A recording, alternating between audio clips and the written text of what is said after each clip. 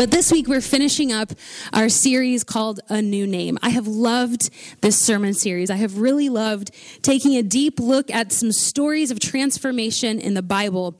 The first week we talked about how God changed Jacob's name to Israel. He took a guy who was a failure and made him into a new nation.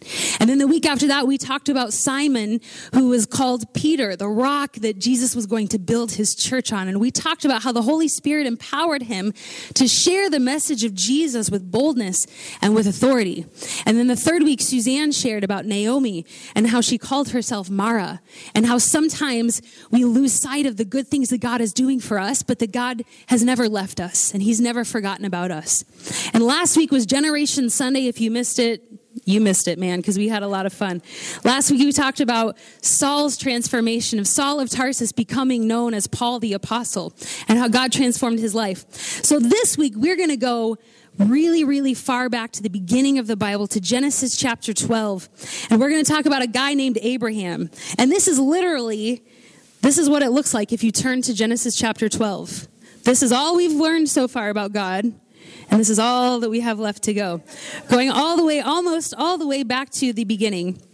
We're going to talk about the story of Abram and God transforming his life, giving him a new promise and changing his name to Abraham. And so what I want us to know as we jump in here is that we can trust God to do the impossible in our lives. It's one thing for God to change you from a failure into someone who's not a failure anymore. It's one thing for God to empower you to preach the gospel. It's another thing for God to do something in your life, for God to make you a promise that is literally an impossible promise, a promise that only God can fulfill. So this morning we are going to be talking about 3 moments that God encountered Abram, and what this teaches us about trusting God to do the impossible in our lives. So let's turn to Genesis chapter 12, and we're going to talk for a minute about how we can trust God because the promise relies on him.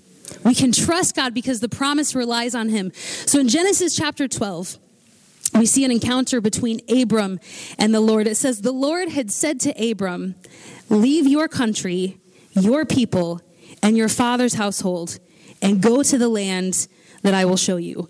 I feel like I understood Abram a little bit in this moment. Leave your home country and go somewhere else. Go to the land that I will show you.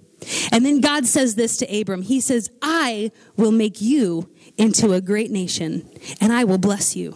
I will make your name great, and you will be a blessing. I will bless those who bless you, and whoever curses you, I will curse. And all peoples on earth will be blessed through you. So Abram went.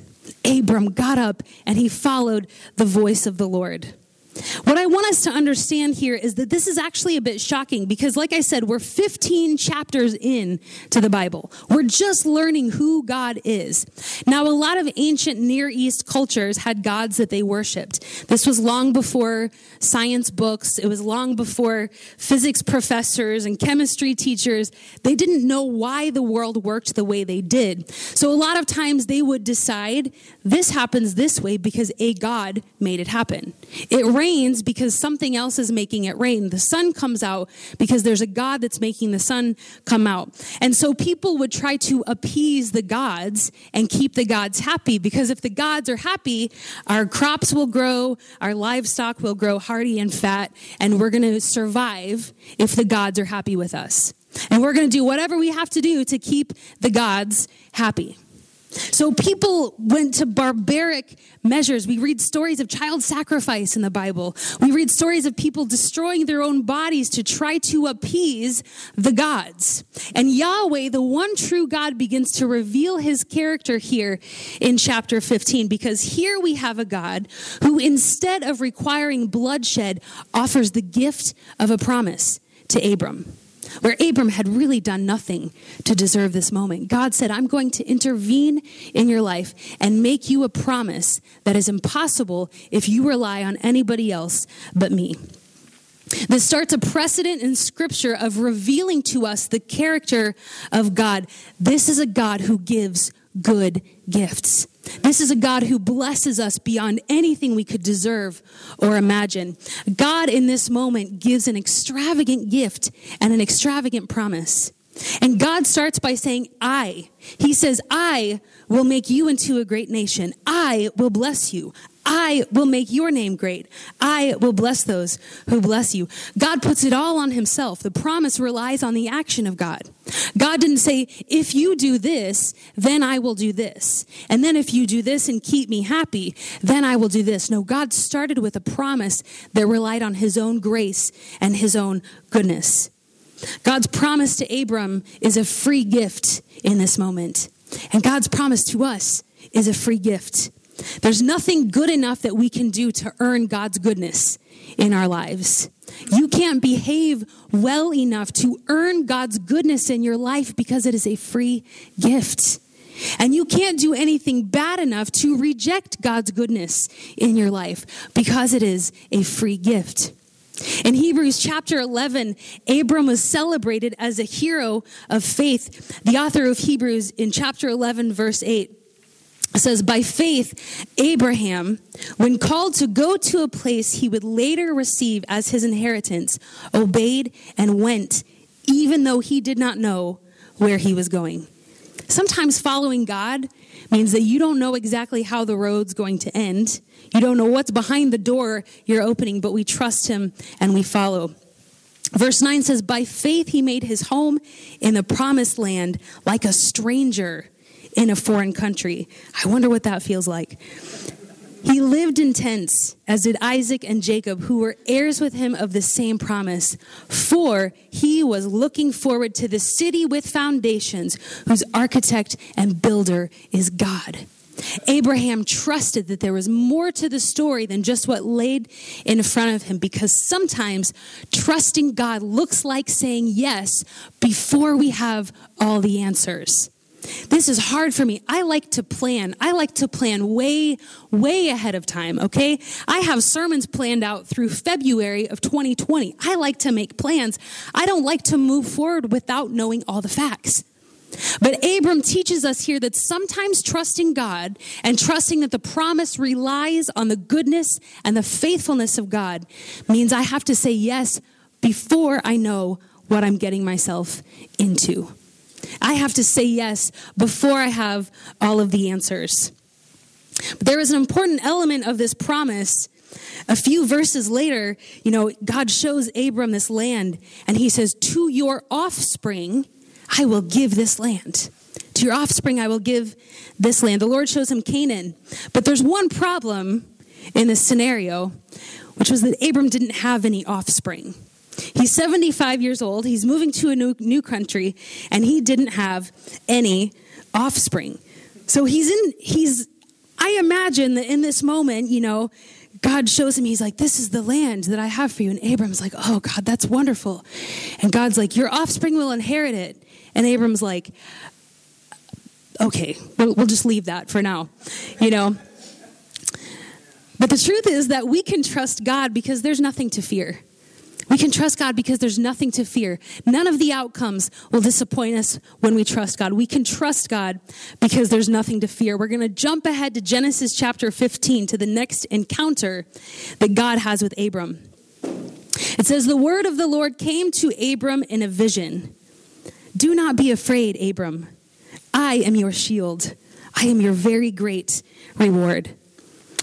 But Abram said, Sovereign Lord, what can you give me, since I remain childless? And the one who will inherit my estate is Eliezer of Damascus. And Abram said, you have given me no children, so a servant in my household will be my heir. Now I have to wonder with Abram here, I have to wonder what his tone of voice was in this moment. Because this isn't a conversation that happens 5 minutes later. This is a conversation that happens years later. So when Abram is 75, he's like, okay, well, I guess maybe if we get lucky, that could happen, whatever. This is years later, and Abram goes, Lord, what can you possibly do about this? I guess a servant's going to get the promise that you gave to me. A servant in my household will be my heir. And then the word of the Lord came to him, this man will not be your heir, but a son who is your own flesh and blood will be your heir. And God took Abram outside and said, look up at the sky and count the stars, if indeed you can count them. And then he said to him, so shall your offspring be. Abram believed the Lord, and it was credited to him as righteousness. See, at this moment, Abram is stuck. He's in a rough place because he can't go back to where he came from. He trusted God. He followed God to a new country where he's a stranger in a foreign land. He's trying to build a life for himself in a new country. So he can't go back to where he came from, but he doesn't know the way forward. I don't know if you've ever been there in your walk with God, but I've been there in my walk with God. Where I'm like, I know what's behind me. I know what God has brought me out of. Thanks for that, God. That was really great. But there's no forward motion, and I don't know where to go from here, and I'm stuck in this moment. I trusted you. You brought me to this place, and I don't know the way forward. Abram can't move forward because the one thing he needs to assure the promise is offspring, and he has no control over this. His wife is barren. He is barren. I feel like I'm in this place sometimes where I want to be obedient to God. I want the revelation of God's promise. I want the fulfillment of God's promise, but I don't know the way forward. There have been moments in my life where I've been praying and I've said, God, I want you to lead me. I want to follow you. I'll do whatever you want me to do, but I don't know what you want me to do. You have to tell me, God. You have to show me the way forward. And when we're in this moment, it can become so discouraging. And it can become a little bit dark because maybe you, like Abram, maybe you mistakenly think that God forgot about you. I wonder if Abram thought, God, did you forget? Did you move on and take care of some other stuff? I mean, maybe there was a war somewhere, so that's cool. But did you forget about the promise that you made to me? Or maybe Abram felt like a fool for trusting the word of God. He's like, man, God, I trusted you, and you're making me look like an idiot here. I'm this 90-year-old guy who's walking around telling people that I'm going to have a son. We often look backwards for the fulfillment of the promise. We look back to where we came from and we try to figure out and calculate how God did it before so we can try to figure out and calculate how God's going to do it in the future. But when God does a new thing, he does it in a different way. We can't predict the actions of God because normally it happens in a way that is beyond our expectations. In Isaiah verse 43, verse 18, Isaiah says this. Isaiah says, forget the former things. Forget the former things. Don't dwell in the past. That old country, leave it behind and don't think about it anymore. Don't dwell in the past. See, I am doing a new thing. I am doing a new thing. Now it springs up. Do you not perceive it? God says, do you not feel what I'm beginning in you? Do you not feel what I'm birthing in you? I am doing a new thing. I am making a way in the wilderness and streams in the wasteland. I'm making a way in the wilderness and streams in the wasteland. When God starts doing a new thing, it usually involves life coming out of something that was dead. I think that God's two favorite things to do, based on what I read in my Bible, God's two favorite activities are creating something out of nothing and bringing life out of death. When we see the creation of the world, it's darkness. And the Spirit is hovering over the darkness, and the word from God brings something out of nothing. Because actually in the nothingness, the Spirit was already there, hovering, waiting for the word of God to come forth. Sometimes in our lives, we're in a place where we're nothing. Or maybe we feel like as a person, we're nothing. We have nothing to offer. We come from poverty. We come from people who are not honored, and we have nothing. Or maybe we've made a lot of mistakes. We've messed up, and we have nothing. One of God's favorite things to do is to make something out of nothing. So if you're here and you feel like nothing, you're already ahead of the game, man. Everything hadn't been revealed yet. Everything about God, everything about God's plan for humanity hadn't been revealed yet. But God kept telling Abram, hey, I've got this. Hey, Abram, I'm really good at my job. I've got this. I love Abram because Abram was not afraid to ask God questions. Abram was not afraid to challenge God. See, when we talk about the story of Abraham, we usually say, Abram was told to go to a new country, and he went. He didn't ask any questions. And when he was called on to sacrifice the son of promise, when he was called on to sacrifice Isaac, he didn't ask any questions, what faith he had. But in this moment, Abram's asking some questions. He's like, hey, God, I need to challenge you on this promise you made me. I'm not feeling real good about you and me right now, God. A while later, we see the destruction of Sodom and Gomorrah, and we see Abraham negotiating with God, begging God to redeem the people, begging God to rescue the people. He's not afraid to ask questions and to challenge God. And you know what God's response is to Abram's challenge? God's response to Abram's frustration and disappointment is that God gives him even more reason to hope. God leads Abram outside in that moment, and he says, hey, look up at the stars for a minute. Now you have to imagine this was like a few years before electricity was around, okay? So it is absolute darkness. Absolute darkness. And knowing what I know about God, I would guess that there was no moon that night either, because the stars must have been so brilliant and so bright. And anyway, when you see the stars, they're beautiful. It's captivating. When you come out of the city and you see the stars, God's response to Abram's doubt was to lead him gently into a place of even more hope. He's like, hey, Abram, you know how I promised you offspring? You see the stars in the sky? This is where we're going. This is where the plan for your life is going. You can keep asking for a son, but I have plans for you that are going to blow your mind. It's much bigger than what you're asking for. See, all the evidence was contrary to the promise God had made to Abram, but God asked Abram to trust him. Abram's faith was not perfect in this moment because he wanted to know how this was going to happen. I ask God that question a lot myself. When I feel like God speaks a word into my heart, I'm like, oh God, that's so great. But how is that going to happen? God, let me figure out your plans for me for just a minute and figure out how this is going to happen. Walter Brueggemann, who wrote a great commentary on Genesis, said this. He said, the faith to which Abram is called is not a pious, peaceful acceptance. It is a hard-fought and deeply argued conviction. Abram will not be a peaceful recipient of the promise. Abram wrestled in this moment because he was like, God, I don't know how this is going to happen. And we see that Abram continues to try to take matters into his own hands. So Abram believed God and it was credited to him as righteousness. What a hero of faith. In the next chapter, his wife comes to him and she says, look, bud, this ain't going to happen. She's like 90 at this point, you know. So she was like, why don't you take my servant Hagar and you have a son by her? That sounds like that's the best thing that we could do.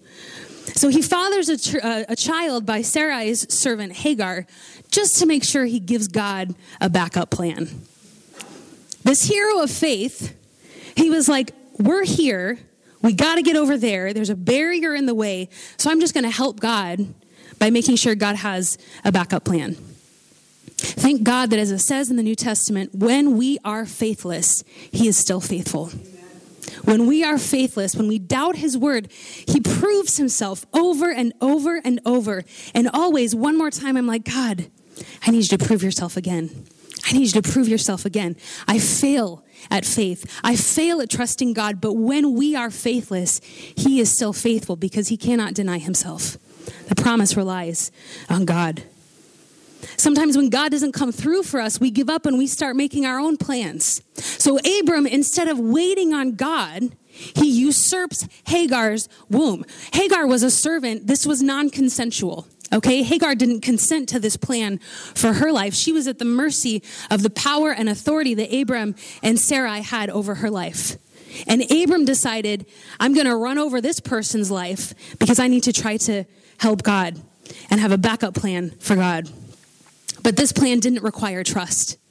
God's plan required supernatural intervention. There was no way around it. He had to wait for God to intervene. There's a difference between partnering with God and trying to help God. I say a lot here, God wants to partner with us. God wants to partner with us through our giving. God wants to partner with us through our spiritual gifts. There's a difference between us being active and partnering with God versus us trying to help God out.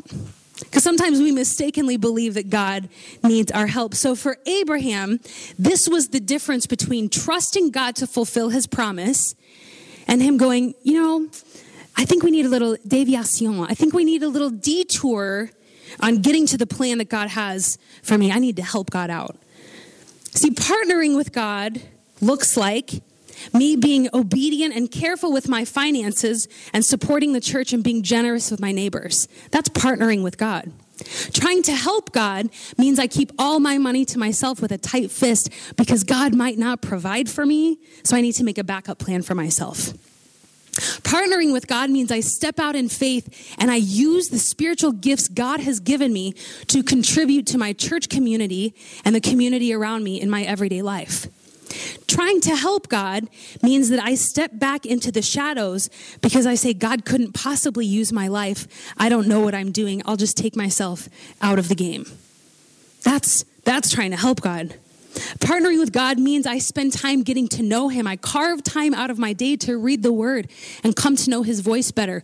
Trying to help God means I don't have time to spend with God because I'm too busy trying to help God and figure out my own plans for my life.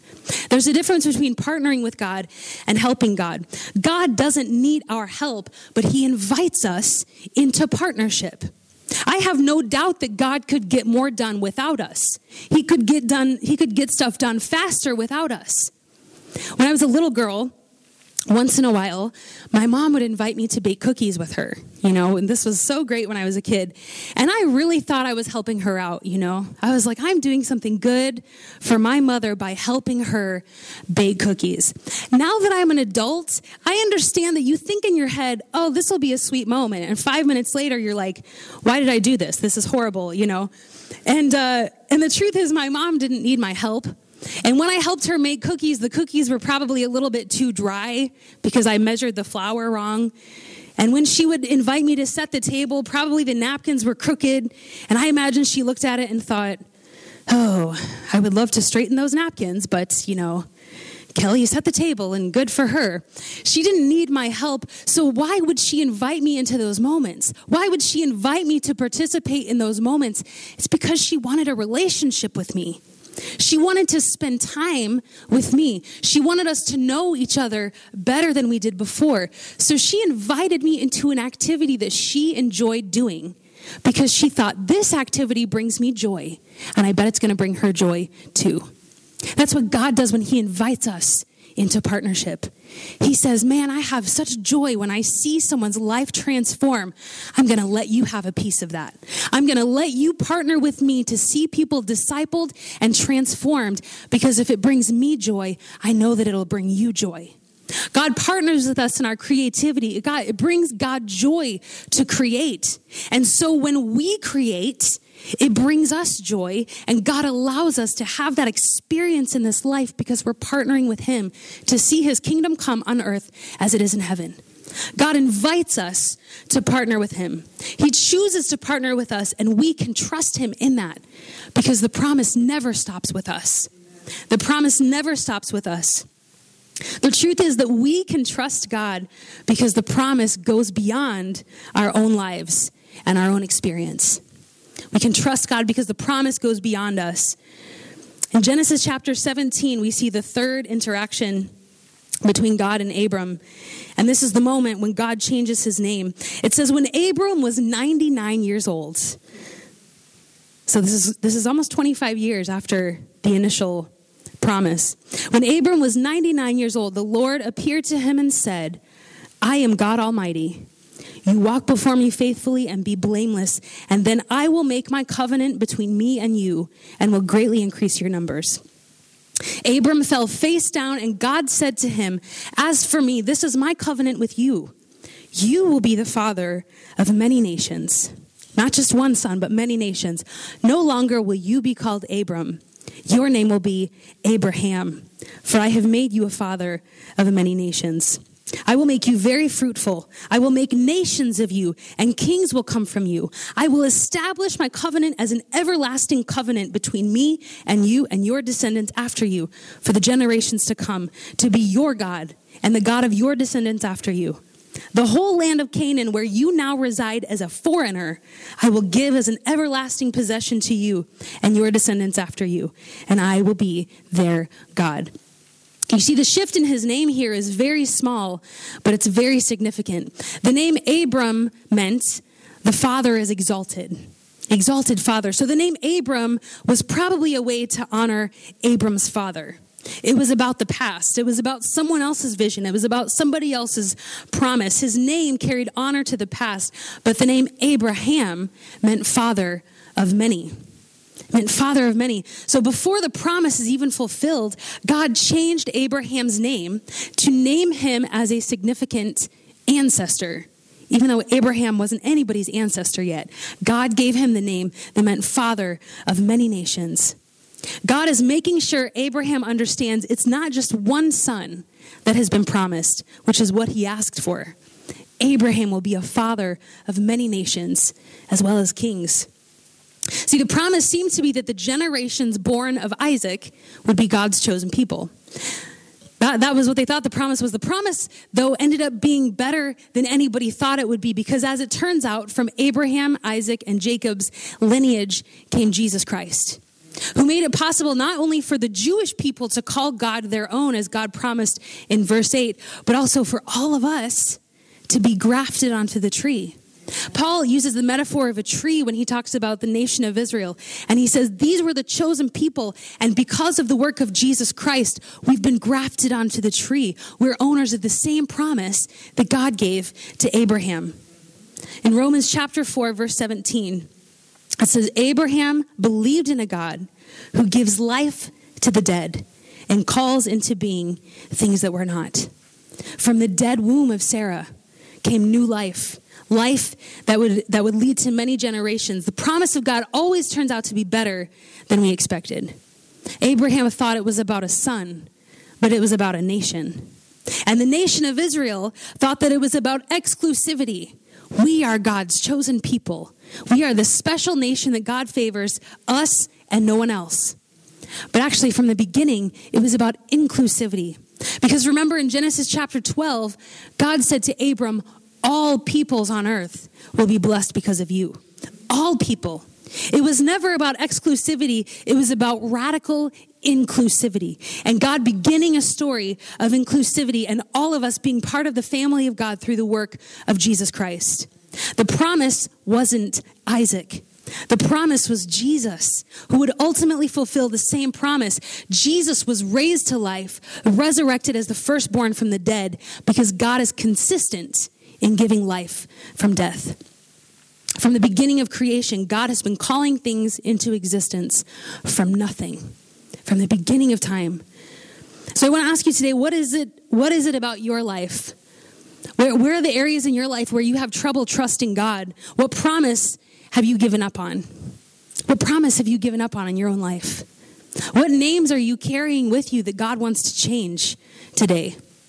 We've been in this series. This is our 5th week in this series. And every week we've looked at a person that God wanted to change their story. God wanted to bring transformation into their lives. And I want you to know today that that promise doesn't stop with Abraham or Naomi or Jacob. The promise doesn't stop with them. God wants to do the same thing for us that he did for them. See, I imagine if you asked Abram to label himself, he might have labeled himself barren. He might have labeled himself lost because he didn't know where he was going. He might have labeled himself as faithless, or he might have labeled himself a stranger.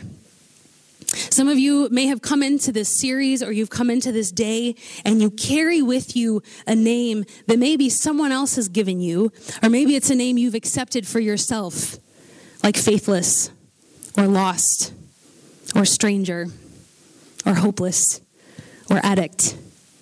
I don't know what it is for you, but I know today that God wants to change your name. This is what he did for Abram.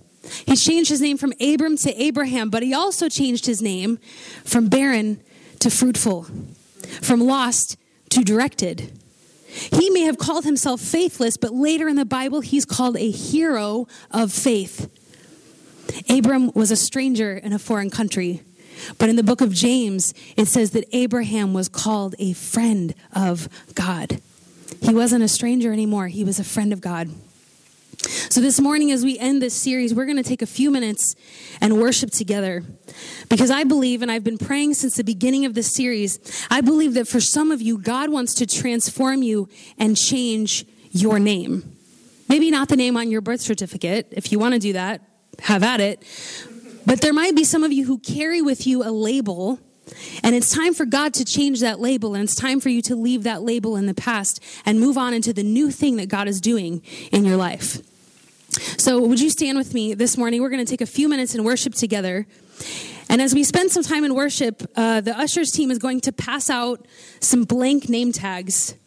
And what I want you to do with these name tags is I want you to hold in your hand the hope that God has transformation in store for you. Hold in your hand the hope that God wants to change your story, that God wants to change your name. And I would love for you to take this name tag home with you. And when God speaks to you and changes your name, changes the label on your life, you write it on that name tag as a reminder of the promise that God has made to you. Let's take a moment to just reflect on what God is saying to us, and then we'll worship together. Hey, this is Kelly, lead pastor of the Bridge International Church. We hope you enjoyed this week's message from the Bridge. If you'd like more information about the Bridge, or if you'd like to get in touch with us, visit us at thebridgeparis.com.